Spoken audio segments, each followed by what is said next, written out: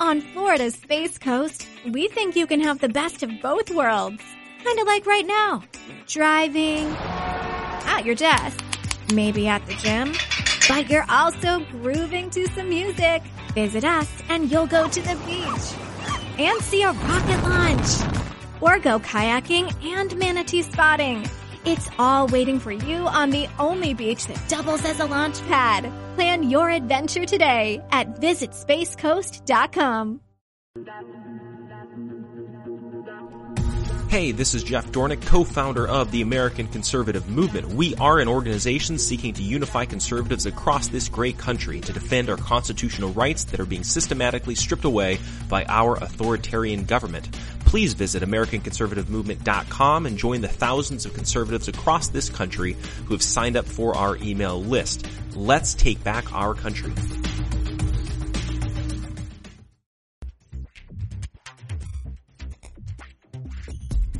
Yeah, it's called Conversations with Jeff, not Screaming Matches. Yeah, you and I do not agree on Calvinism. But look how nice we are to each other. I think it's going to really shock a lot of people, thrill a lot of people. A lot of people are going to have to do some soul searching. It's like, you know what? What are you doing? You're spending all your time trying to destroy another Christian day because you don't understand what's going on, when you should be out there winning people for Jesus. Right. Thank you for the job you're doing. Thanks for being willing to address these kind of issues. They're vital to the church. I feel sorry for what's coming your way, but God bless you, man. It's a good, healthy conversation, and let's keep growing together in the Lord. People won't change unless they hear the truth, though. And so we need to know the truth, speak the truth, and then the last one I would say is that we need to stay in the truth, no matter what the consequences are.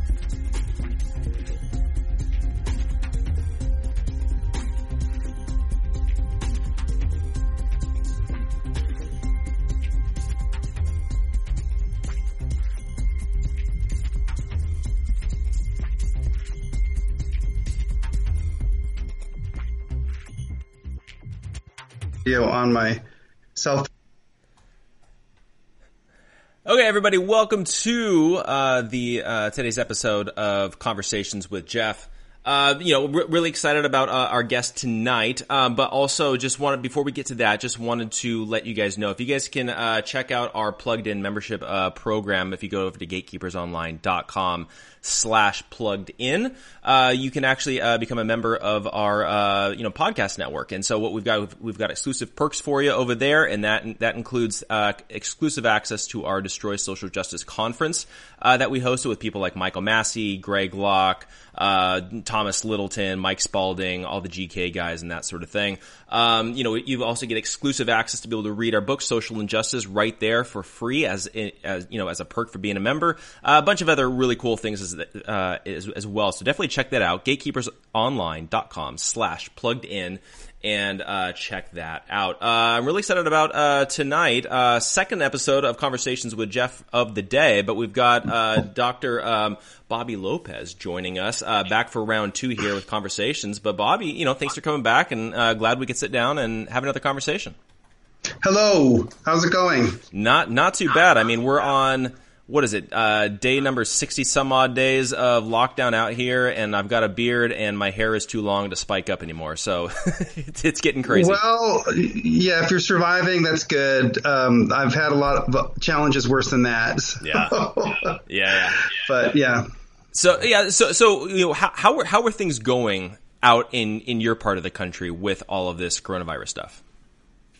Texas is definitely reopening. I think that the major social trend out here in Texas is to resist all of the rules. So when I go to Target, a minority of people are wearing masks. Most people are not wearing masks. People really feel like they want to live their life, and that's just very much the Texan spirit. I think overall we have not had a really high death count, so we have had a high number of cases. But, I think that the feeling is good. The sun's out. It's warm. I am really sad for a lot of the people who have not found jobs yet, who lost their jobs, but we're going to hope that it all picks up. Probably my biggest worry right now is that we're going to have this massive influx again of people moving here from New York and California because those economies are ruined. Yeah, well, it's really fascinating talking to, because I'm out here in Southern California and, talking to a lot of people about like, hey, a lot of people are, seriously considered leaving, and a lot of people are going to either Nevada or Texas. I've heard Oklahoma, some different, conservative places. But it's really interesting hearing how many people are just like, yeah, we're done with this.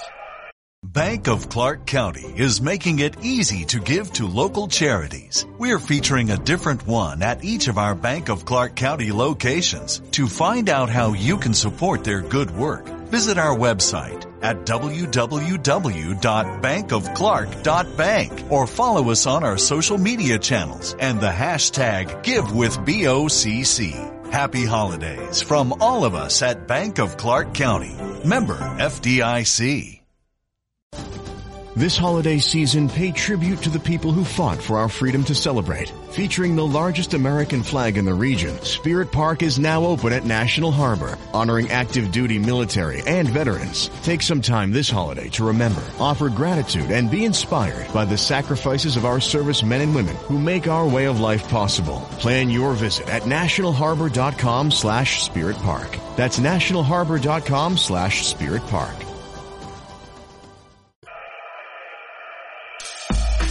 Hey, this is Jeff Dornick, founder of the GK Podcast Network. Thank you for listening to this podcast. I hope that you'll subscribe to this channel and give us a 5-star review. You have no idea how much this helps us. Also, if you'd like to watch the full version of the show, you can join our Plugged In membership. For only $10 a month, you'll get access to the live stream and full video versions of our shows, the recordings from the Destroy Social Justice Conference, online access to our book Social Injustice, our weekly devotional, 30% off in the GK store, and so much more. Please visit gatekeepersonline.com/plugged in for more information and to sign up. Thank you for your support. Right. And I'm afraid that's probably going to happen in Texas. So I will be very sad to have to deal with my massive influx. But if that means that it'll help us pick up business, that's great. So we'll see. Yeah, absolutely. And I think one of the concerns I think with Everybody Leaving California, obviously, is, bringing our political ideology, with them.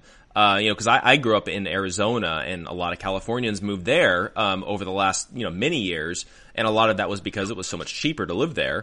Then they come and they make it more of a purple state than it used to be a red state. And that's probably a big concern for places like Texas and things like that, right?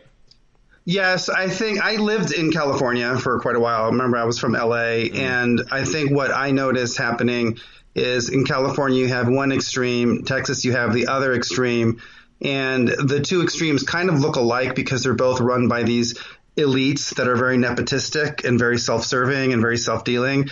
And so when you get a lot of Californians moving to Texas, it becomes this perfect storm because you have people coming in bringing the Nancy Pelosi corruption, and they're colliding with the George Bush corruption. So it's like, pick your poison. But hopefully, maybe they'll neutralize each other or something. That would be my hope. Yeah. And I know, like, you've been posting some articles on the GK, about all this, COVID stuff that's going on and all of that. What's your take on, like, what's actually happening? Cause I feel like everybody has their theories. Some people are like, it's a globalist conspiracy. Other people say it was a biological weapon. Other people say it's Bill Gates trying to, take over the world. What's your take on, like, what's actually going on here with this coronavirus stuff? I don't really know, but I will say this. I have seen people post a lot of derogatory statements about Christians who are subscribing to so-called conspiracy theories. So, for instance, Ed Stetzer just published a piece in the Dallas Morning News condemning Christians for sharing conspiracy theories. I would say this. We know from the Bible that the devil is real. And we know from the Bible, Jeremiah tells us that the human heart is wicked beyond belief. Maybe one conspiracy theory or another might be flawed, but you would be foolish to think that people don't conspire and that people don't plot very devious things in order to get what they want. And if the stakes are high, they will go to extreme measures. So I have no doubt that there was a lot of malfeasance with this. I don't think that this virus just appeared and the reaction was completely unprompted. There are several possibilities. Maybe the virus did occur naturally, and then the Democrats just sprang this whole totalitarian system on us because this was a pre-existing agenda and they wanted to apply it there. Maybe there was some sort of concertation in how this virus was developed or how it was extracted or how it was leaked or how it was disseminated. I don't know. But I do think that the most important thing right now is that we've got to stay biblical. And the Old Testament gives us a very clear roadmap for how civil society is supposed to function. We are not supposed to be locking down an entire group, the sick, the old, the young, the healthy, all at the same time. That's not biblical. It's not biblical to quote Romans 13 and to say that we're supposed to do everything that anyone in authority says. That is definitely not a good reading of Paul's letter to the Romans. And it's not constitutional for us to be accepting these restrictions because the government does not have the right to tell people they can't go to church. They don't have the right to shut down businesses with no imminent threat or any clear, and present danger. They can't do that. So I think that we've got to stick to the Bible and stick to the Constitution. And Romans 13, I would say, really demands that we observe and honor the Constitution because that is our existing authority. Yeah. Not Donald Trump, not Governor Newsom, we live in a country where the existing authority is the Constitution, and we should abide by that. And if we disobey the Constitution in order to obey a governor or a president or a mayor, then we're not living as good Christians under Romans 13. Yeah, and that makes perfect sense too. And I think it's one of the things that that a lot of people forget is that the context of Romans 13, that's dealing with essentially a government. They didn't have a constitution where, like, let's say the emperor had to follow a said law. He basically was a dictator. He could essentially make whatever law he wanted. So it was a completely different context. Here, if somebody essentially disobeys the Constitution, they're acting illegally. So then why would we support and follow illegal behavior? That just doesn't make logical sense to me at all. Right. And Paul was a Roman citizen, and the Romans were very proud of the fact that they did, in fact, have a legislative and a legal system that was functional. It was consistent. It had certain principles of due process in it. That's why in the Acts of the Apostles, you see that Paul invokes his Roman citizenship very often as a trump card against the corruption in the Jewish church. So it makes sense when he says the existing authorities, the exousia, he's talking about that context of when you live in an empire and they have this due process the way Rome did, it makes sense to at least pay honor to that and to preserve your basic obligations to it so that you are not needlessly angering the civil authorities when they could be helping you. That I don't think that meant that every individual who was in a position of authority over you, no matter how abusive they are, you have to completely treat as if they are sent there by God. So it's true that God uses imperfect rulers, but that I don't think that overlays onto Romans 13 to say that every single person who's in authority over you has your complete obedience or you are in rebellion against God, Right. Yeah. Now dealing with, because you had mentioned Ed Stetzer, earlier, right. And I saw his article and all that kind of stuff. Like, it seems like a lot of, I always call them like the evangelical elite. It seems like they're always pushing left and pushing against the conservative side of evangelicalism. What do you think is there? It seems like there's a strategy, right? Like, what is Ed Stetzer actually trying to do? Is he trying to, squash the conservative voice? Like, what's going on over there? I think that this group of people is a social network. I don't know what all of these individuals believe, but I do know from their being interested in maintaining their power. I think that they're mostly driven by a desire to maintain their power and their position. And I think they find it very important to be able to give to people that they bring up jobs. They want to be able to give them jobs. They want to be able to give them connections. So they want to be in that kingmaker, mafia, godfather role. So Ed Stetzer was obviously very tied into J.D. Greear. J.D. Greear appointed him as the head of the Resolutions Committee, even though the convention did not happen. J.D. Greear, as the president, is heavily tied into the Ethics and Religious Liberty Commission. He immediately partnered with them on the sex abuse scandal, and that brings in Russell Moore. Russell Moore was tutored by Albert Mohler, who basically was the man man who trained all of the entity leaders in the whole Southern Baptist Convention. So I think that right now, the way the winds are blowing, this large, unwieldy social network, this oligarchy that's at the top of the Southern Baptist Convention, has a lot of ties that they are interested in maintaining with the mainstream center-left press and with center-left institutions. They want to impress a lot of the secular liberal academic institutions like the American Academy of Religion or the Society of Biblical Literature. And I think this is what got Southern Baptist Seminary in trouble on this round with the firing of Russell Fuller, and we can talk about that. But I think that's really what's going on. I don't know if they actually believe in liberal or progressive ideals and they want to push it. I don't know. But right now they clearly have an interest in maintaining their power, and they have antagonized conservatives because they were pushing a lot of unfounded accusations that we could characterize as conspiracy theories against Roy Moore, against Donald Trump, against Paige Patterson, against people that they called white supremacists, against people that they accused of having toxic masculinity. They had no problem in pushing those conspiracy theories. So clearly, Ed Stetzer is not particularly against conspiracy theories. He doesn't want people to ask questions that threaten their current elite. So he wants to tar all of the evangelicals who are posting, let's say, Judy Mikovits videos. He wants to lump them in with the people who are questioning Al Mohler's decisions, because that's a way of protecting their network of power. If you can deflect questions, if you can silence whistleblowers, and if you can conceal what you do, even if you begin with the purest of intentions, you end up getting absolute power and you will become corrupt because you can hide everything. You can do whatever you want and people won't find out. So that's, I think, the situation that we're in. And we have to be very careful of these evangelical elites using the current events to try to tar normal everyday Christians who are asking valid questions as conspiracy theorists. Bank of Clark County is making it easy to give to local charities. We're featuring a different one at each of our Bank of Clark County locations. To find out how you can support their good work, visit our website at www.bankofclark.bank or follow us on our social media channels and the hashtag GiveWithBOCC. Happy holidays from all of us at Bank of Clark County. Member FDIC.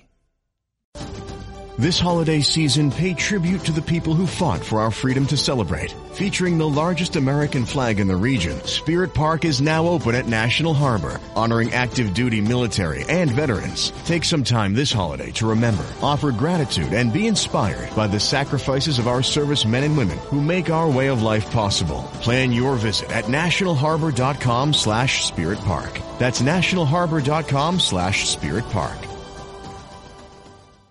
HIV is still an issue in Montgomery County. The more open we're able to talk about HIV, we treat it like any other health prevention. PrEP stands for pre-exposure prophylaxis. People who are not HIV positive, who may be at high risk for contracting the disease. This is a good choice for you. It's just a way for you to sort of take control and say, I'm going to do this to protect myself. Do it for them. Do it for you, Montgomery County. Learn more about PrEP, the HIV prevention medication. Visit doitforyoumc.org.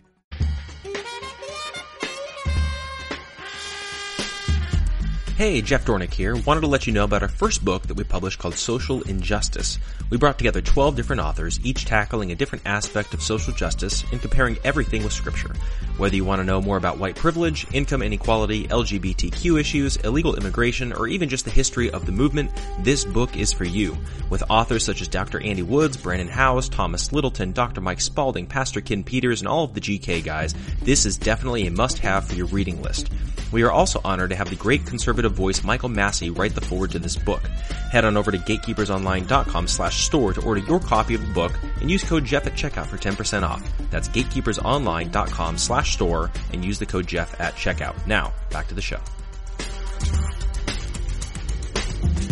Yeah, it seems like what they're doing It's obviously it seems like there's a direct parallel between the strategy that we're seeing happening in Washington D.C. with, you know, secular politics and then what's happening within the church. And, you know, and it's not just the SBC. It's evangelicalism in general. It seems like there's this big power grab and they're trying to hold on with everything and silence any critics.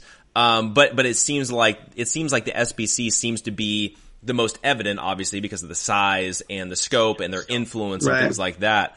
You know, at what point was this a thing? It seems like it wasn't always this way, or is it just that we weren't aware of it?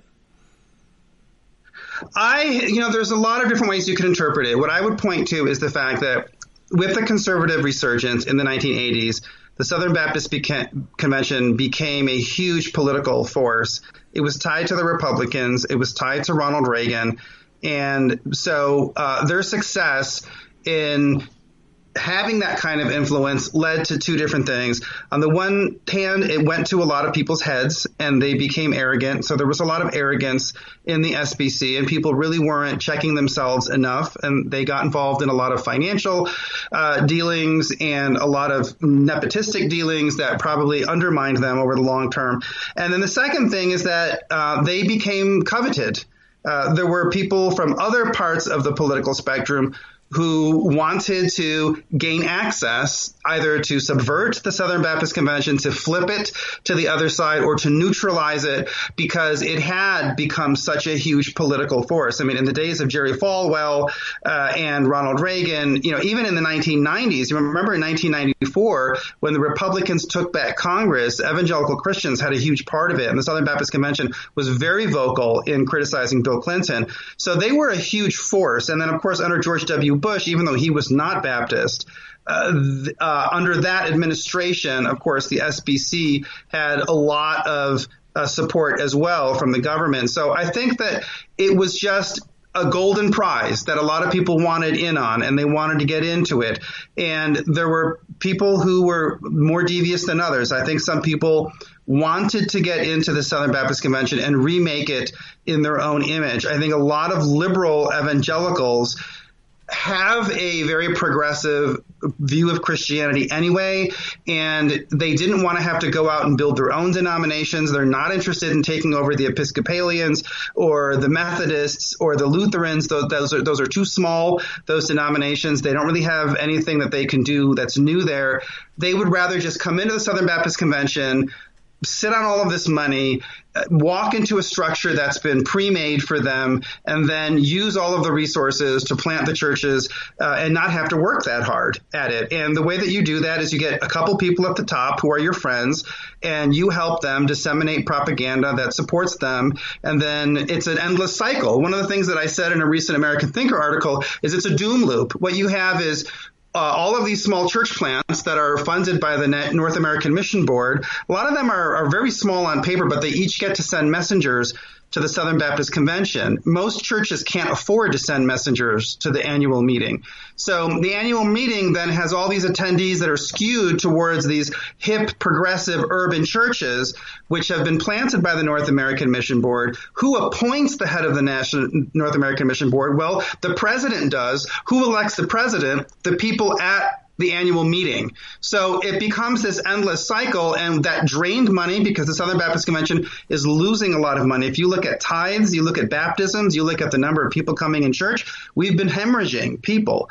As we've been spending more money, they have increased tremendously the amount that they spend on planting churches at the same time that they keep on losing membership. So it is a doom loop. That's where you're at right now. I think that the liberal politics got entangled in it basically because the money from outside the convention is there. You can get the money from foundations. You can get the money from government grants. You can get the money from GI Bill students. All of those things from outside the Southern Baptist Convention are going to come in much greater quantity if you're liberalizing, if you're moving towards the progressive side. But then the problem is that within the Southern Baptist Convention, all of the money is on the conservative side. In terms of the stalwart church-going Southern Baptists who are very loyal to the Baptist faith and message, these are largely conservatives. So you have somebody like Albert Mohler who has to play both sides. He's got to try to do something to keep the money flowing in from outside, show everyone that he's going more multicultural, that he's including women in more roles, that he's going to be softening on homosexuality, that he's going to be open to critical race theory, etc. He's got to show that to the outside, while to the insiders, people within the SBC, he's got to say that he's a rock-ribbed conservative, and he's going to defend the gospel in the town square, and he's going to sign things like the Nashville Statement, which I can point out to you is really not that useful at all, because they passed the Nashville Statement 2 years after the Supreme Court already nationalized the acceptance of gay marriage. So they were behind the ball on that. But Albert Mohler has to engage in all those gestures. He's got to play both sides against the middle. So what he's done in the last couple of weeks, this is Al Mohler, the president of Southern Baptist Theological Seminary, is he comes out and says he's going to vote for Trump, and then he fires 4 professors. And among the 4 professors, there are 2 who don't sign non-disclosure agreements. And one of them is Russell Fuller, who then gives this interview with Enemies Within the Church. So now what Russell Fuller is pointing out is that Albert Mohler was leading the seminary in such a way as that he was actively bringing in people who were moving, which is the core of the Southern Baptist Convention. The theology is moving away from the staunch, strict interpretation, the staunch inerrancy of Scripture, and moving towards these things like mythology being blended with Scripture, multiple interpretations, questions of authorship that then would lead us to believe that some of the things in the Bible were not fact, but were actually transcription of other traditions, myths. These are things that at the core might not seem that deadly, because it's not like he's promoting abortion or gay marriage or anything like that. But these are stepping stones moving towards, positions that a lot of Southern Baptists would not be comfortable with. Because I can tell you right now, having worked a lot with the LGBT issue, here's the complication, okay? We spent the last 20 years having to argue with people like Matthew Vines about the Greek of the New Testament. The gay movement basically sliced and diced that Greek. They put out all these talking points that Jesus Christ never specifically mentioned homosexuality. Matthew Vines made the case, which is a silly case, but it did convince a lot of people. He said that the Greek in Romans 1 actually doesn't condemn loving gay relationships like we have today. It only condemns abusive relationships. So we had that for 20 years. We've been fighting over the Greek. I think the next 10 years, you're going to see the LGBT movement trying to slice and dice the Old Testament and trying to take down the Hebrew. And so it's very alarming that Russell Fuller was fired from Hebrew and he was the sort of grandest Old Testament scholar on the Southern campus. And then at Southwestern, you also had a number of people who were recently let go. I can't get the confirmations on what the status was of why they left. I suspect that a lot of them did sign NDAs, but among them were a number of Old Testament scholars as well.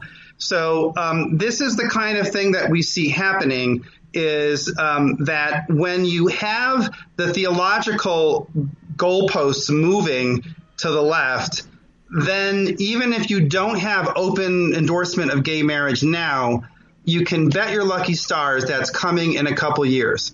And one of the things that they have to do is they have to get rid of the people who they know are going to stand in their way when they make changes like that. That's why they fired me. And it seems to me why they fired Russell Fuller. Yeah, it definitely sure seems like it. Now, can you talk a little bit about like the use of NDAs within, kind of Christianity in these scenarios? Because I feel like a lot of people they don't even realize that this is an actual tactic that's being used in order to, silence critics. And, we've seen this with James McDonald and his church and a lot of the fiasco that's happening there. We see this with like a lot of big churches, but then it seems like we're seeing this now with the seminaries too. Can you kind of talk about what's actually going on there?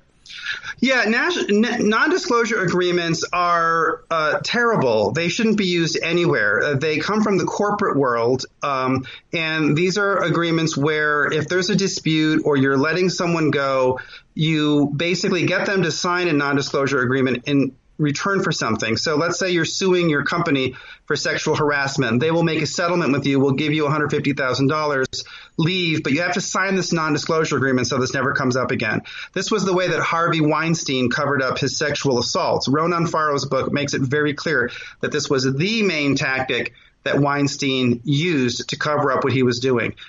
a Christian environment has no biblical basis for using these. Now, I put in a resolution in 2019 at the annual convention. It went to the resolutions committee, and in that resolution, I denounced in biblical terms gentlemen's agreements, non-disclosure agreements, and retaliation. I put that in, and it was never brought to the floor. It was killed. Pulpit and Pen ran one story about the resolution, and nobody mentioned it. And it did frustrate me, to be honest with you, Jeff, that there was so much discussion of Resolution 9. Do you remember how much discussion there was about Resolution 9, which was promoting critical race theory and intersectionality? Resolution 9 was a problem, but the non-disclosures are a much bigger deal. They're a much bigger deal because this is a complete breach of biblical ethics. This is the clearest proof we have that many of the people leading these entities may not, in fact, be Christian. I don't know how you can be Christian and use non-disclosure agreements.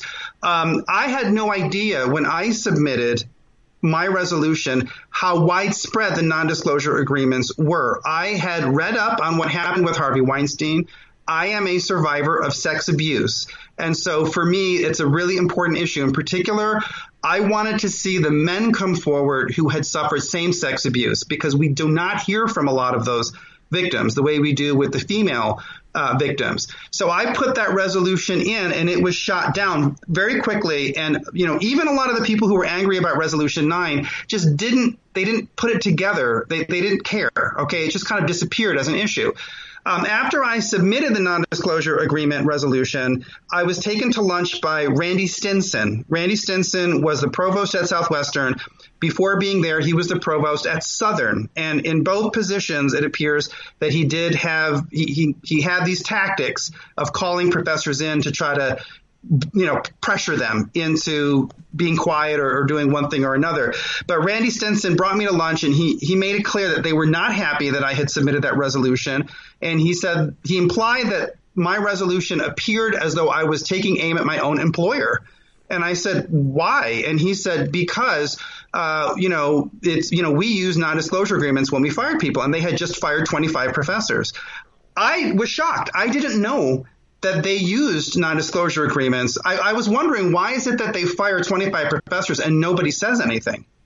I'm not like that. Maybe I thought it was because I was from LA and New York. I thought maybe I'm just not. But no, it's because what they do is they put you in a position, and as a professor, it's a terrible position, because basically they all but tell you, look, this is all you have. If you're working at a Southern Baptist seminary, the liberals are never going to want you. Liberals are going to hate you. So your only option of where you're going to work is in some Southern Baptist world. And so therefore you have to play with our rules. You have to get along with us, or you're not going to have a. Bank of Clark County is making it easy to give to local charities. We're featuring a different one at each of our Bank of Clark County locations. To find out how you can support their good work, visit our website at www.bankofclark.bank or follow us on our social media channels and the hashtag GiveWithBOCC. Happy holidays from all of us at Bank of Clark County. Member FDIC. This holiday season, pay tribute to the people who fought for our freedom to celebrate. Featuring the largest American flag in the region, Spirit Park is now open at National Harbor, honoring active duty military and veterans. Take some time this holiday to remember, offer gratitude, and be inspired by the sacrifices of our service men and women who make our way of life possible. Plan your visit at nationalharbor.com/Spirit Park. That's nationalharbor.com/Spirit Park. The HIV epidemic is not over. HIV is still here. The face of HIV is so diverse. The biggest thing to reduce HIV stigma is just to talk about it. Testing and PrEP and HIV treatment and how effective it is today.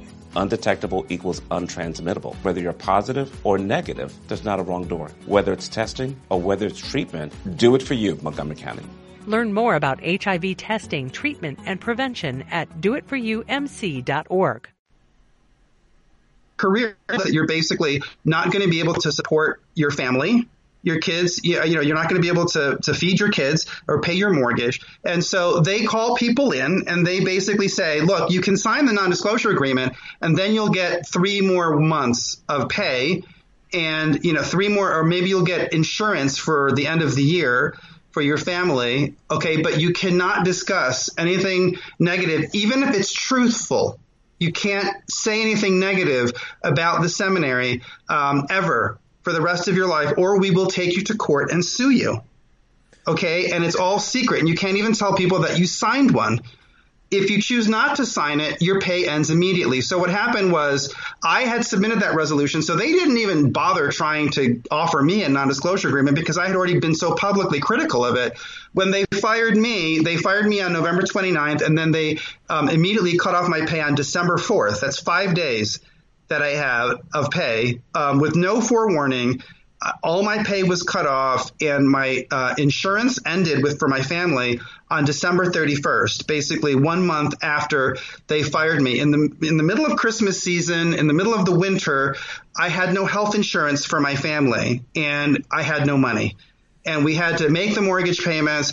Now, the Lord provided for me, and the kindness of Christians who donated money to me, it did help me get through it, and I feel very blessed for that. But that just goes to show you that somebody in this system is not Christian, Jeff. I don't want to point fingers and question people's salvation, but Jesus Christ said a good tree will not yield bad fruit. Fig trees don't grow olives, right?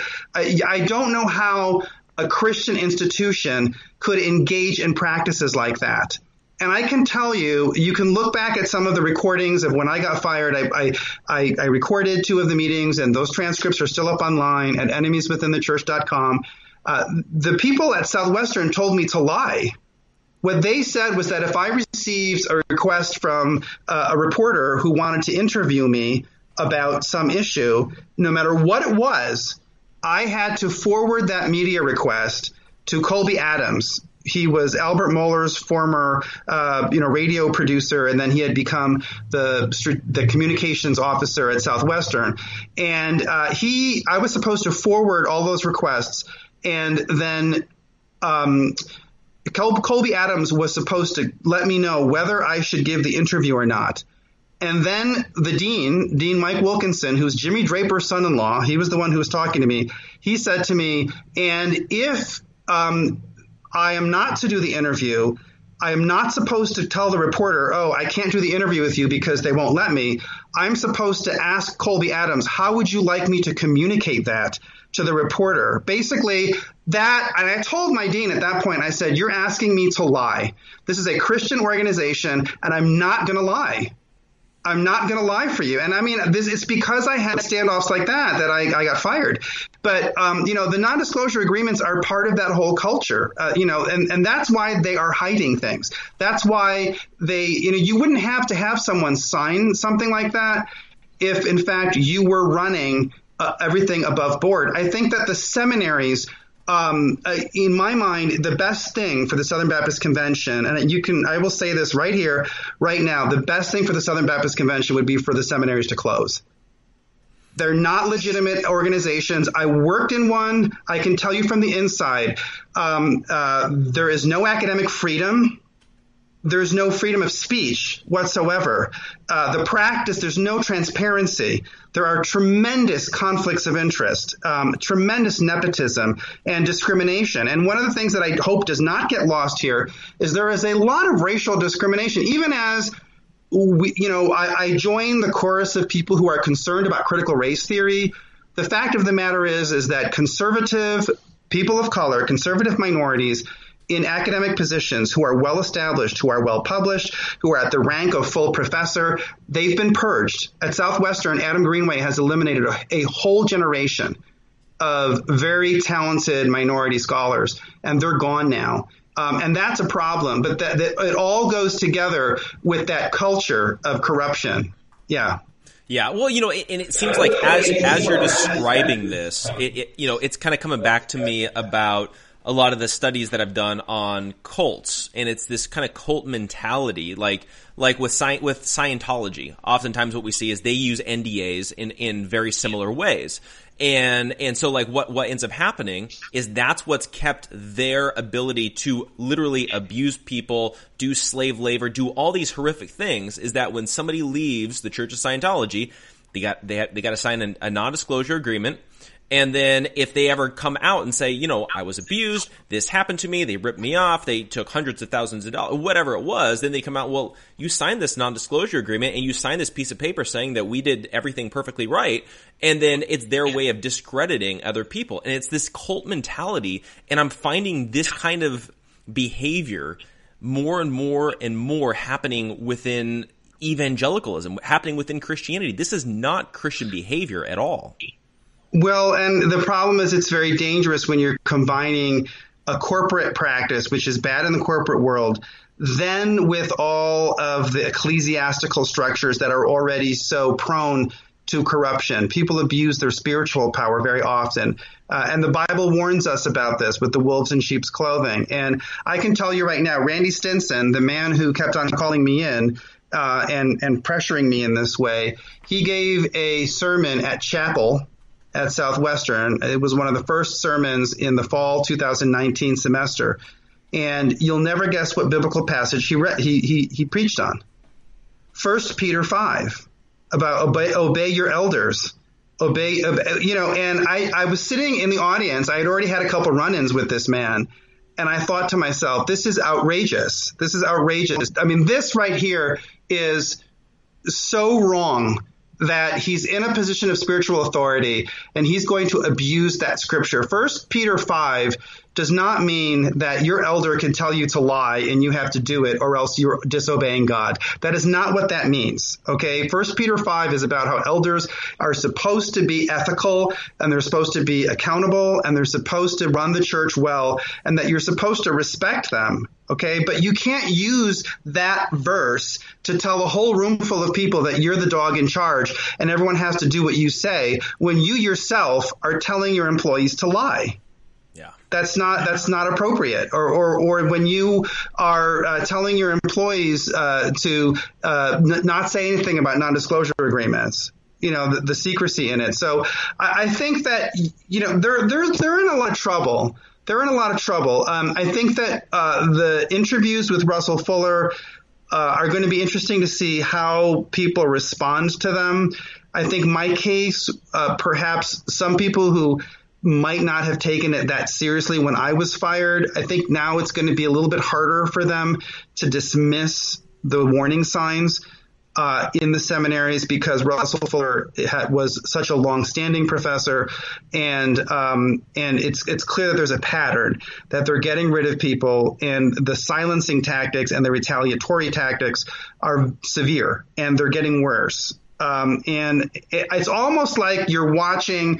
I don't know if you've ever read the Shakespeare play Richard III, but it's like that where, you know, Richard III is this Plantagenet king in a Shakespeare play, and he's taken out all of his enemies, and towards the end, it's like, you know, he has so many lingering grudges against him that, you know, he just crumbles. I feel like that's kind of what we're seeing happen in the Southern Baptist Convention, where they have tried to shut people up for so long. And, you know, I think the idea of having a Southern Baptist seminary is a beautiful idea, but they got too entangled in trying to chase after the academic standards of the world, and they lost sight of the importance of actually running the institution in a Christian way. And eventually that is going to poison what is taught in the classroom. I can tell you that when I was there, I had a lot of fights over the curriculum as well. They were eliminating a lot of key undergraduate programs that I thought were necessary. That, for instance, they took out the history experts. They eliminated the literature classes, the specific literary training classes, and they were filling them in with a lot of sort of general lifestyle classes like meaning, vocation, and flourishing, or critical thinking and worldview, kind of very topical academic research. You know, they made everyone take 2 semesters of that, and then they eliminated the literary interpretation class. So they're making people think in these empty frameworks, in very generalized and abstract means. They're taking away people's grounding in history, in what actually happened in the world, in what great people actually said. So the objectivity is slowly dying, and instead it's just becoming vaguer and more subjective. And this is a terrible direction for the seminaries to go in, but that's where it's going, I think. Yeah, and there's this kind of dangerous mentality, I think, amongst, like, let's say the followers of a lot of these leaders, of just saying, well, they're in a position of leadership, God put them there, so I just have to submit and I have to obey and I've got to kind of go along with what they're saying. I was reading my Bible, and I was reading in the passage about the Apostle Paul and Barnabas when they had their split, essentially, right? And I was reading the notes in the study Bible that I have that's by a prominent pastor. I'm not going to say who it was, but in the notes, it says that Barnabas was the one that was at fault, even though I didn't read that in the passage. But Barnabas was the one that was in fault because he did not submit to Paul's authority and just go along with what he said. And I thought that in and of itself, I thought was a red flag to me of that's the mentality that they're trying to implement here today, is that, we see the Bereans, they question the Apostle Paul. They absolutely verified. Whereas what it seems like the pastors today are trying to do is just say, no, just do what I say. God put me in power. He put me here for a reason. You submit. Right. And the problem is, if you're not running things like a Christian, if you're having people sign NDAs and you're telling people to lie to reporters and you're doing funny things with the money, that's going to become visible because the Lord will reveal it. It will come out in the wash. And so if that is where you're coming from, if you even try to quote those scriptures, it will come across with a forked tongue. People will see it. People will know that you're fake. Now, I should correct that. Some people won't. And that's what disturbed me about a lot of the people that I saw, let's say at Southwestern Baptist Theological Seminary. I loved the students, but a lot of them, their parents were pastors and they've grown up in that Southern Baptist environment. And a lot of them, I think, are the kind of students who they'll look at whoever the highest ranking person is in an institution. They will really respect that person and they will assume that whatever that person says is the way it goes. And so when you have a situation like what happened in Southwestern, where Paige Patterson was removed, and then you have a new president coming in, Adam Greenway, maybe for a couple weeks they're confused because they were giving all of that submission to Paige Patterson. Now this new person's coming in and telling them, no, submit to me. And they're bad-mouthing Paige Patterson all over the place. But in the end, I found that too many people just sort of transferred their obedience from one sort of lionized father figure to another, and it is not healthy. And that is definitely the direction that the Southern Baptist Convention is going in, especially because a lot of these small church plants seem to me to be elder-led, and often the elders are young.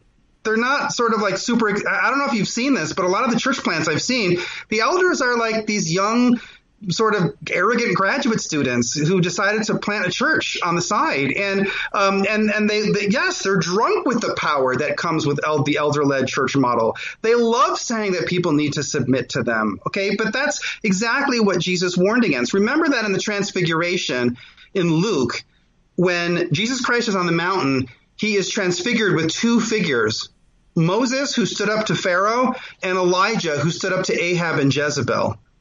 That's who Jesus Christ is aligned with in the Transfiguration. People who did resist improper authority. Moses resisted and he brought the law. Elijah resisted and he brought the prophetic spirit. So very often what is right comes out when you're resisting what is wrong. If you don't resist anything, it's almost impossible to really know what is right anymore. That's a major part of discernment. And I think that we're heading in that direction in the Southern Baptist Convention. I don't know how many of these episodes have to go public before people really start to question the leadership and question Al Mohler. In my mind, Albert Mohler should have resigned after the Sovereign Grace Ministries. scandal. He had less than a year earlier, he had blasted Paige Patterson. Paige Patterson had apologized, but that wasn't enough for people like Beth Moore and Karen Swallow Pryor. Paige Patterson had to leave. I think if Albert Mohler had, at that point in my mind, I really did lose respect for him as a leader. Because, God does not like unequal weights and standards. And God says you have to judge people by the same standards that you judge yourself by. And the fact that Albert Mohler really said those harsh things against Paige Patterson when he himself had some dirty hands regarding Sovereign Grace Ministries, he really should have resigned. And it shocked me that so many people didn't even consider this a possibility. People said, well, how is it that Albert Mohler can resign? And I would tell people he's been in power for 26 years. That's never healthy. Jeff, most of the Roman emperors did not stay in office for 26 years. It's not healthy. But I don't know what more you can do before people start to question it. Right. Well, I think that what's going on in the church today and within the SBC as well, there's a lot of parallels between what Jesus was confronting with the Pharisees. And I'm going back to Matthew 23. Woe to you, scribes and Pharisees, hypocrites! And you go down that list of him calling them whitewashed tombs and talking about their hypocrisy and the heavy burdens that they put on the people. I feel like it's almost identical to what we're seeing within evangelicalism today. Well, and it is a very disturbing trend. I think that, of course, what adds to it is the fact that the Southern Baptist Convention is kind of the crown jewel of the Protestant American scene because it's the largest Protestant denomination. And some people feel like if it cracks and crumbles, then it's going to be some huge loss for the kingdom of Christ. But I don't see it that way. I'm looking at the book of Revelations and the letters to the 7 churches. And, I see a lot of the 5 bad churches in the Southern Baptist Convention. And I think that if God takes away their lampstands and they don't, continue in this denomination, I think it will be healthier for so many people. After being in the Southern Baptist Convention for 12 years, because I was converted in 2008, I've really struggled to not reject the whole faith because of the Southern Baptist Convention. It brought me closer than I had ever been to just rejecting Christianity because it's so corrupt. It is so un-Christ-like. The way that they are running things. And these people in power who brandish their influence and who are in this game of humiliating other people and rewarding their friends and putting this fake veneer out and hiding all of their secrets and silencing everyone. I just think that in some ways it would be better if the denomination did split. I would hate to see what would happen to all the real estate and to all the money. But at this point, when you have these revelations, and did you actually see the non-disclosure agreement? It's on that in Enemies Within the Church. I had never actually seen one. I mean, that is shocking. That it's a Christian organization that is using the threat of the unbelieving world's legal system against a Christian to basically tell them that they can't speak the truth, and it brought back such difficult, painful memories of when I was at Southwestern and they were telling me I couldn't share my testimony. I mean, that's where we're at. I mean, it's a big problem, but that's my reading of what's going on. Now, it will be interesting to see if other people will come forward and speak out, or I can imagine that since Russell Fuller's and a lot of phone calls are being made and people are scrambling the jets to try to position other people who will come out with statements saying, no, Russell Fuller's a liar. No, Bobby Lopez was a terrible teacher, or, and no, I absolutely love Albert Mohler and nothing's wrong. But the point is that the entire Southern Baptist Convention had the opportunity to denounce retaliation, gentlemen's agreements, and non-disclosure agreements a year ago at the annual convention, and they killed that resolution. So because of that, nothing that these people say is trustworthy. Do you see what I'm saying? If you're not willing to come forward and say, you know what, I haven't had anybody sign any of these agreements, so everything you hear is above board. If you can't say that, then basically I can't trust anything that you say. If you have 2 non-disclosure agreements that we know of, you could have 200 or 400. Bank of Clark County is making it easy to give to local charities. We're featuring a different one at each of our Bank of Clark County locations. To find out how you can support their good work, visit our website at www.bankofclark.bank or follow us on our social media channels and the hashtag GiveWithBOCC. Happy holidays from all of us at Bank of Clark County. Member FDIC. This holiday season, pay tribute to the people who fought for our freedom to celebrate. Featuring the largest American flag in the region, Spirit Park is now open at National Harbor, honoring active duty military and veterans. Take some time this holiday to remember, offer gratitude, and be inspired by the sacrifices of our service men and women who make our way of life possible. Plan your visit at nationalharbor.com/Spirit Park. That's nationalharbor.com/Spirit Park. Until you come forward and you say publicly or make some kind of legal pronouncement saying any non-disclosure agreements that I have pressured people into are hereby invalidated and everybody is set free from the obligations of them, until you do that, then basically we're not working in good faith. And so we can't trust anything that they say. That's the problem. Yeah, and this kind of conversation is vitally important. You know, like I still have people that reach out to me, probably multiple every month, that were associated with another seminary, not an SBC, but they use a lot of similar tactics and that sort of thing. And I can't tell you how many of them are either have completely walked away from their faith, or they've walked away, they've slowly kind of come back or whatever it is, but it's tarnished their view of the church, tarnished their view of God because of these abusive tactics. And all it is just PR, protecting the house, protecting their power, protecting their finances and things like that. And it's vitally, again, in my opinion, and I know your opinion too, it's vitally important that this kind of thing is not happening in the church, because it's literally destroying lives and there's almost no repercussion for doing that. And it's absolutely insane. No, it is. I don't know if I'm breaking up. Am I coming through okay? No, you're coming in great. Okay, good. All right. Yeah, I'm going to throw something out there. This might be very controversial, but I'll say it. Somebody contacted me and said, but what about all the good people who are working in these institutions? The good professors, and here's what I'm going to say.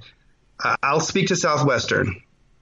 Anybody who is still working at Southwestern on the faculty is somebody who sat through 3 rounds of horrific layoffs and watched their friends get stabbed in the back and said nothing, and in most cases encouraged it.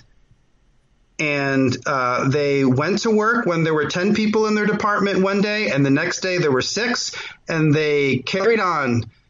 And they said, okay, well, at least it wasn't me. And then the next round came, and then 2 more are gone. That's who you have left working at the seminaries. I am so glad that I am not working at Southwestern, because I would not want to live with that taint on me. I would not want to live walking around and have everybody in the convention looking and saying, oh, you were one of those people who sat and let 3 rounds of people, dozens of faculty, your friends were slaughtered in this fashion, and you just carried on and you hung on to your job because you didn't have faith that God would provide for you if you left. Think about in Exodus 16 when they're in the desert, okay, and the quail and the manna comes. You think about that. They had to have faith that God was going to provide, even in the most difficult things. And it wasn't just that, it's a good idea to have faith. It was a sin when they didn't have faith, when they were collecting too much of the manna or not collecting enough, that showed the fact that they didn't have faith that God would provide for them if they followed his instructions. And so I think for a lot of the people who are on the inside of the institutions, I don't know what they're clinging to. I don't know what they're hoping to gain.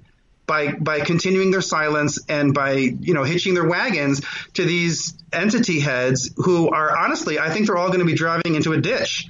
Because you can't do this for this long. And now the money is going to start shutting down because of COVID. You have months that people are not paying their tithes. So therefore, let's say, I'm just going to hypothesize here. Let's say there are some entity heads who've been using the monthly tithes to cover up what they were doing with other operating funds. Let's say they're buying real estate in crazy places. And so the money's actually not there that's supposed to be there, but they cover it up every month with the tithes. Now the tithes have dried up. And so now they're going to be scrambling. How do we unload these things? I guess we're going to have to really quickly have a fire sale to try to sell the real estate. You could see a lot of things coming to light, and I suspect that a lot of things will come to light of that nature. And I would not want to be the guy who scraped and begged and, kissed up to some of these people, because I think that the Lord will prevail, justice will prevail, and, I think the truth will come out about a lot of what's going on in the Southern Baptist Convention. I don't know where I'm going to go in the future. Right now I still do go to an SBC church, but it's an SBC church that is not terribly involved with the convention. But I think if the convention splits in 2021, or if it falls apart, I think it probably will be a good thing. I hope I don't sound too mean when I say that, but I think you're in dark times right now. Yeah, well, I feel like we're, and maybe this can kind of lead into this next question, but I feel like we're kind of at a point now where we come to the idea, do we try to continue to try to fix the evangelical church from within, and in this case with the SBC? Do we try to just fix it from within, keep fighting, trying to, pass resolutions, vote out certain people, that sort of thing? Or do we need a full-on reformation like what happened with the Catholic Church, where we're just like, okay, enough's enough, and we're just completely breaking away? Do you feel like there's an opportunity to fix things from within, or is it just like enough's enough? I think that most of us who are very vocal right now, and I would include Russell Fuller in this, I would include myself, I would include somebody like Will McRaney, I think a lot of the people, and even Tom Littleton, I would say that a lot of us who are on the inside and who are making these extreme statements now where we sound like pulpit and pen and we're saying, let the whole thing crash. I think most of us are people who have tried from the inside. We did everything we could. We were prayerful. We followed the cues from God. And it's just like when Moses went to Pharaoh and all he asked at the beginning, remember this, Jeff, were 3 days to go and worship God. If Moses had given him those 3 days, probably the Hebrews would have never wanted to leave. That's the position that I think a lot of us are in. We followed the procedures. We played by the rules. We did everything that we could, and we could not save the SBC from itself. So I think at this point, I don't think that any of these leaders are going to be receptive to movements of internal reform. I think we would have to get rid of Al Mohler. He would have to be gone from his seat in the presidency. And I think everybody that came under training for him, it would have to be like in the book of Exodus, everyone who grew up under Egypt, except for Joshua and Caleb, has to be gone before they go to the promised land. We would really need to have a whole new generation of people with a fresh perspective who don't have all of these corrupt ties. They would have to come into office. So you would need a revolution at the 2021 annual meeting of such unprecedented scale that, I think it's unlikely enough that I would say that I'm kind of in J.D. Hall's camp. I hate to say that, but, J.D. Hall for years has been saying, let the SBC go. And I guess that's where I'm at. I'm not opposed to trying, but I think realistically that's my assessment. Yeah. Now, we've talked about Al Mohler. And obviously, you think he needs to go. He has to go. What is it, because every single time that I ever post anything, on Twitter that's, critical of Al Mohler, which, can be quite often, I get a herd of people that come at me and say, how can you say that he's not conservative? Do you not listen to his show every single day and the conservatism that he spouts? Do you not see all that he's done for the conservative evangelical movement? So what is it about Al Mohler that makes him so dangerous? Well, I think that what you're hearing is the classic, very learned, very rehearsed and canned deflection tactic. And I have to put some of the blame on people who saw a problem with Al Mohler but always made it about ideology. And so they always try to say, well, the problem is that Al Mohler's liberal. Okay, I've given that up. I don't really know whether Al Mohler is conservative or liberal. I know that the way he runs things is poor, that there's a lot of decisions that are very poor, that many of the things that he says don't add up when you look at actually how he runs the institutions. I saw firsthand when I was fired from Southwestern and I caught the administration at Southwestern basically in dishonesty because they claimed that they had never told me things in meetings. And then I released the recordings where it was clear that they had told me those things, and that was why I was fired. Al Mohler went on Twitter and said that he had complete faith in the Southwestern administration, even after all of that evidence came to light. Okay, there are so many things like that Al Mohler has done that, you know, when people come at you and say, how can you say he's a liberal? I always just try to redirect it and say, look, I don't care if he's liberal or conservative. He has to go. He's not the right man for the job. You know, if he's not corrupt, well, then he's not competent. It's one or the other. But you know, he has been the driving force. His legacy has really framed the Southern Baptist Convention for decades. He trained all the people who are in all of the entity positions, and all of them have all of these problems with conflicts of interest. We're losing baptisms. We're losing money. We're losing members. We're losing the kingdom. And, you know, it's just one of those situations where you have a set of people who have got to go. You know, you know, maybe people would say that about me. Bobby, you had to go. And I did. I went. I took my exit. You know, I didn't try to stay in my office. They fired me. I think, you know, if it's true for me, then it's got to be true for Al Mohler as well. Sometimes there's a time that you have to go. I also think that people get really caught up in picking bones over Russell Moore. And I would say on that score that I think, you know, it goes much beyond Russell Moore. I mean, he's obviously got to go also, but I think it goes beyond that. Yeah, well, to a certain degree, I feel like with the SBC, you know, there is this deep-rooted problem.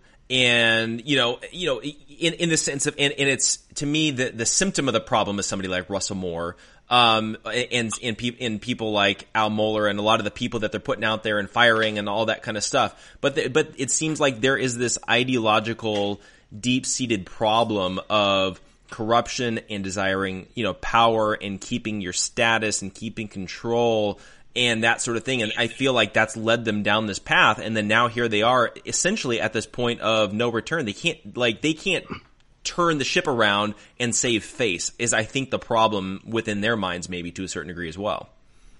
Yeah, I think the machine takes them over. It takes over. So if you watch Oliver Stone's film of Nixon, I don't know how you feel about Oliver Stone, but Nixon is a really good movie. And I think there's a scene there that I always think of when I think of the situation with Al Mohler, where Nixon is confronted with these protesters at the Lincoln Memorial, and they're saying, you know, it seems like you're powerless as a president. You say you want to do all these things. Why don't you just do it? And he said, well, the system won't let me. And the protesters say, well, it sounds like the system's a wild animal. You know, I mean, does it control you or do you control it? I think that's the situation. I think that this group of people in the SBC, it's astounding what they created.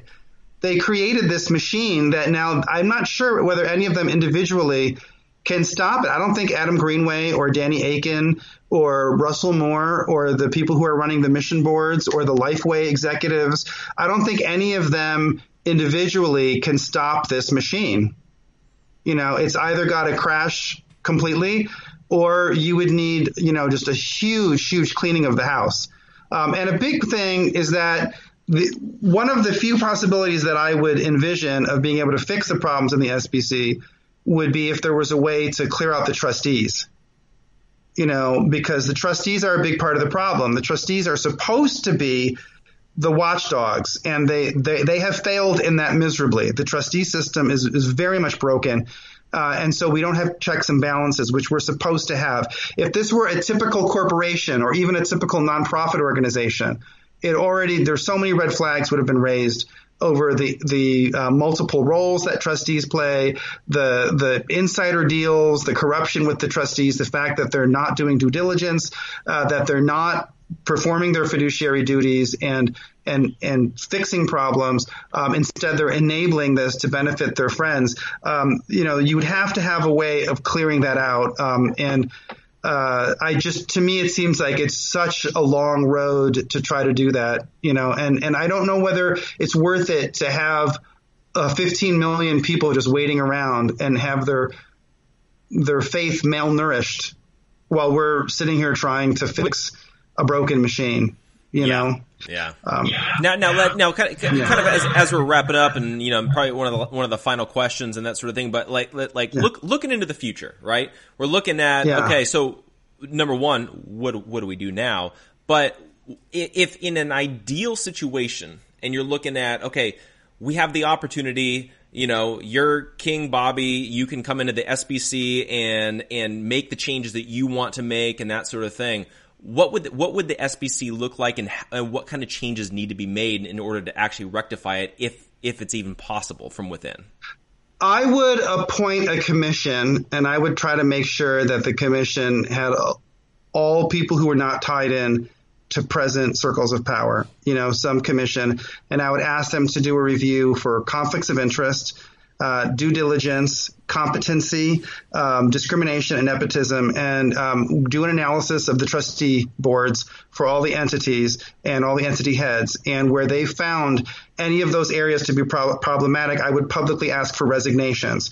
If people didn't want to resign, then you'd have to have some means of pressuring them to resign. And that might mean working with donors, or even, I would say, starting legal action to put some of these endowments and trusts and funds into into some kind of legal control. Yeah, you'd have to take it away from the trustees. You would have to do that. You'd have to have a very public, open, transparent way of saying, all right, we recognize that there's a huge problem. It's a governance problem. I would not want to get involved in this being a liberal versus conservative thing. I know that's very important to a lot of people. It's important to me as a conservative, but I think it goes way beyond that. There are many conservatives who are part of the problem. So I think you would need to have some very bold and omnibus measure like that, and you just would have to ask for maybe 120 resignations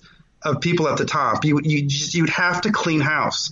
That's the way that I would do it. We have tons and tons of people in the Southern Baptist Convention who are very bright, and I think if this yoke was lifted from them, where all of a sudden they realized that the entity heads and the old chieftains of the old way no longer had the power to punish them or to reward them, I think that you would have a new generation of very well-trained and very Bible-believing Baptists who would, run the denomination in a way that it could be run. And you'd have to change a lot of the bylaws that are functioning here in order to prevent this from happening in the future. You just need better checks and balances. But you can't even fix the Constitution until you can get rid of these trustees and rid of these people in power, because they're going to block every single kind of change. I submitted resolutions 2 years in a row. I tried to follow the procedure. I tried to do everything by the book, and they shot it down with just a flick of their hand. I think you would need to pull things out at the root to get to it. Right. And I think that's going to be, essentially important, if things can be, turned around, which, honestly, I'm praying it can, because, it's the SBC.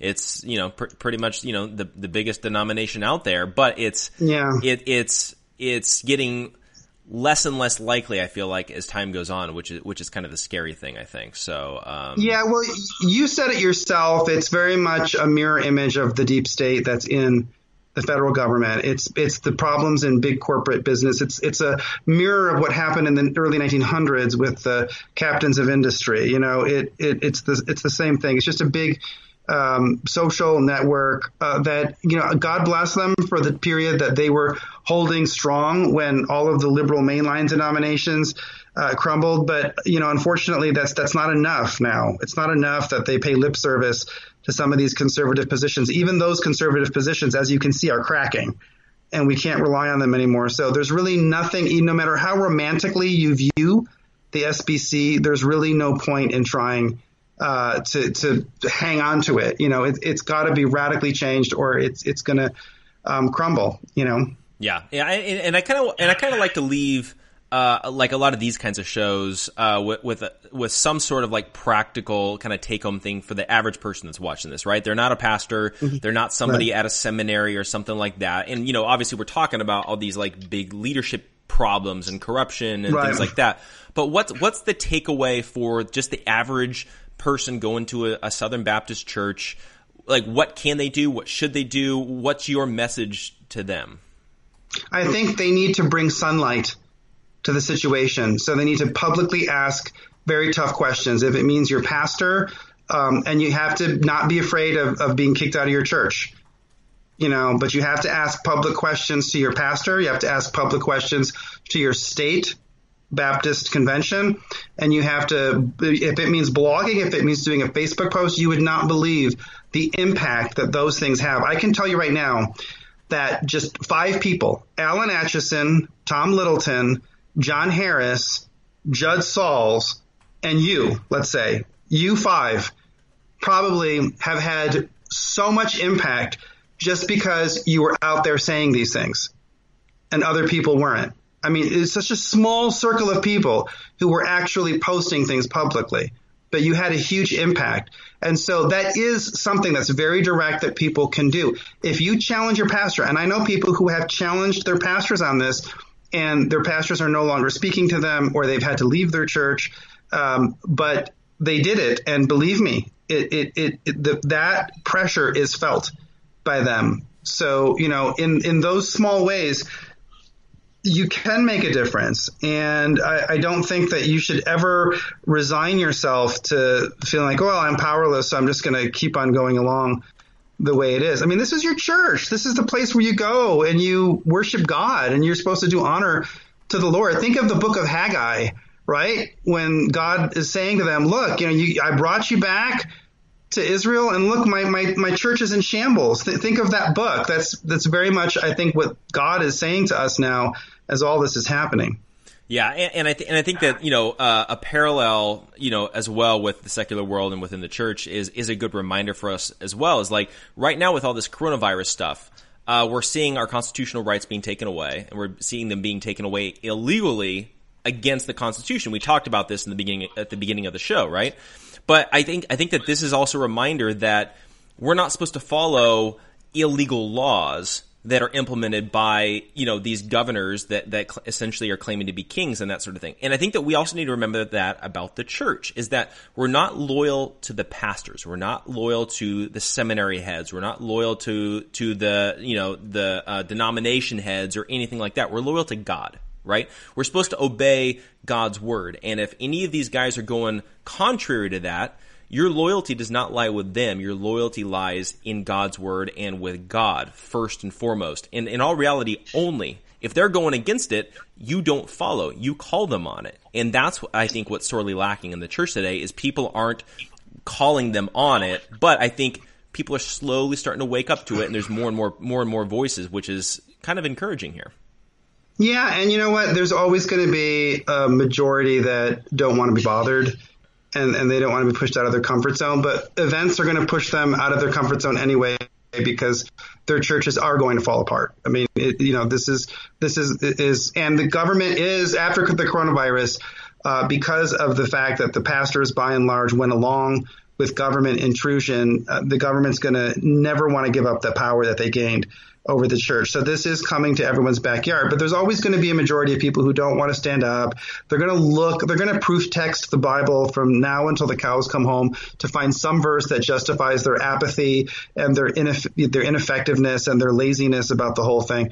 I don't try to get caught up in arguing with those people that much anymore. I think you need to find common cause with the people who are taking this very seriously, who have done their part, who have proved that they're willing to put everything on the line to be able to save the church from apostasy, and work with them and go forward. And the one thing that's really thrilling about this moment is that this is the story of the Bible. We're right there in 1st and 2nd Kings. It's like, how many bad kings did they have to go for before they get a Hezekiah or a Josiah, right? I mean, we're there. We're dealing with corrupt leaders, and we're dealing with a wayward institution, and we get to be in the exciting position of the ones who can see what's going wrong and who are going to make a stand for it. And, it's an exciting moment too.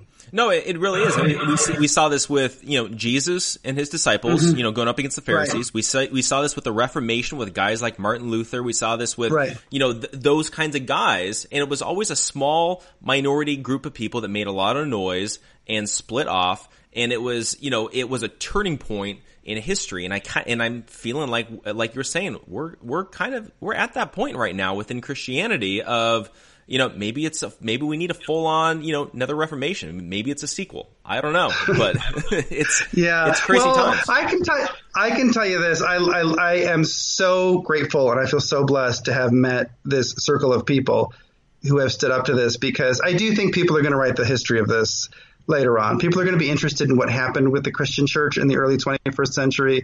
And I'm so glad that I got to know some of the people whose names will be in that history. Somebody like Alan Atchison, who runs the Capstone Report, he ran that site year after year after year, plugging along, always being the voice of, even as people discredited him and decried his credibility, et cetera, he did it year after year. And I would even say that for some sites like, Pulpit and Pen or Reformation Charlotte, those guys, they were really doing that yeoman's work year after year. And I just feel so blessed that I got to meet some of them, that I've been to some of these conferences, because you really feel like when I met you at the Stand Against Marxism conference, remember that? It was like, you feel like you're standing among people who I feel like a lot of the people that we know they're going to be in the history books. They're going to be people who really made a difference. And that's not to be vain on their behalf or to kind of lionize them too much, but it's just that it's at least an exciting thing about all of it is that these are the people who are making a difference. Bank of Clark County is making it easy to give to local charities. We're featuring a different one at each of our Bank of Clark County locations. To find out how you can support their good work, visit our website at www.bankofclark.bank or follow us on our social media channels and the hashtag GiveWithBOCC. Happy holidays from all of us at Bank of Clark County. Member FDIC.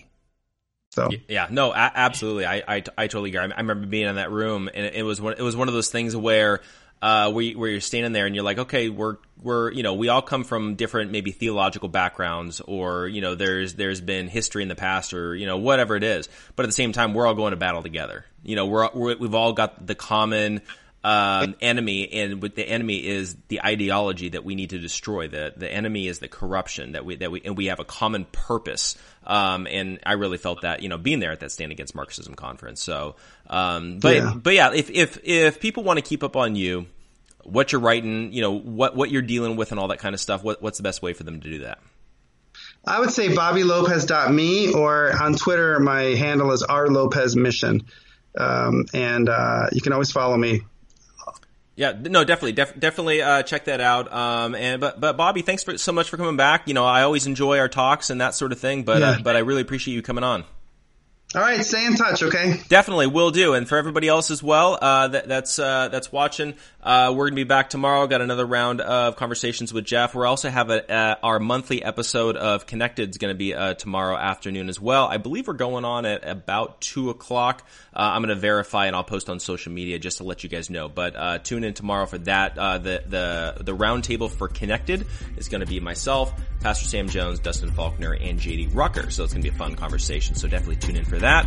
And and thanks so much for tuning in. Like, subscribe, all the good stuff, and we'll see you guys next time.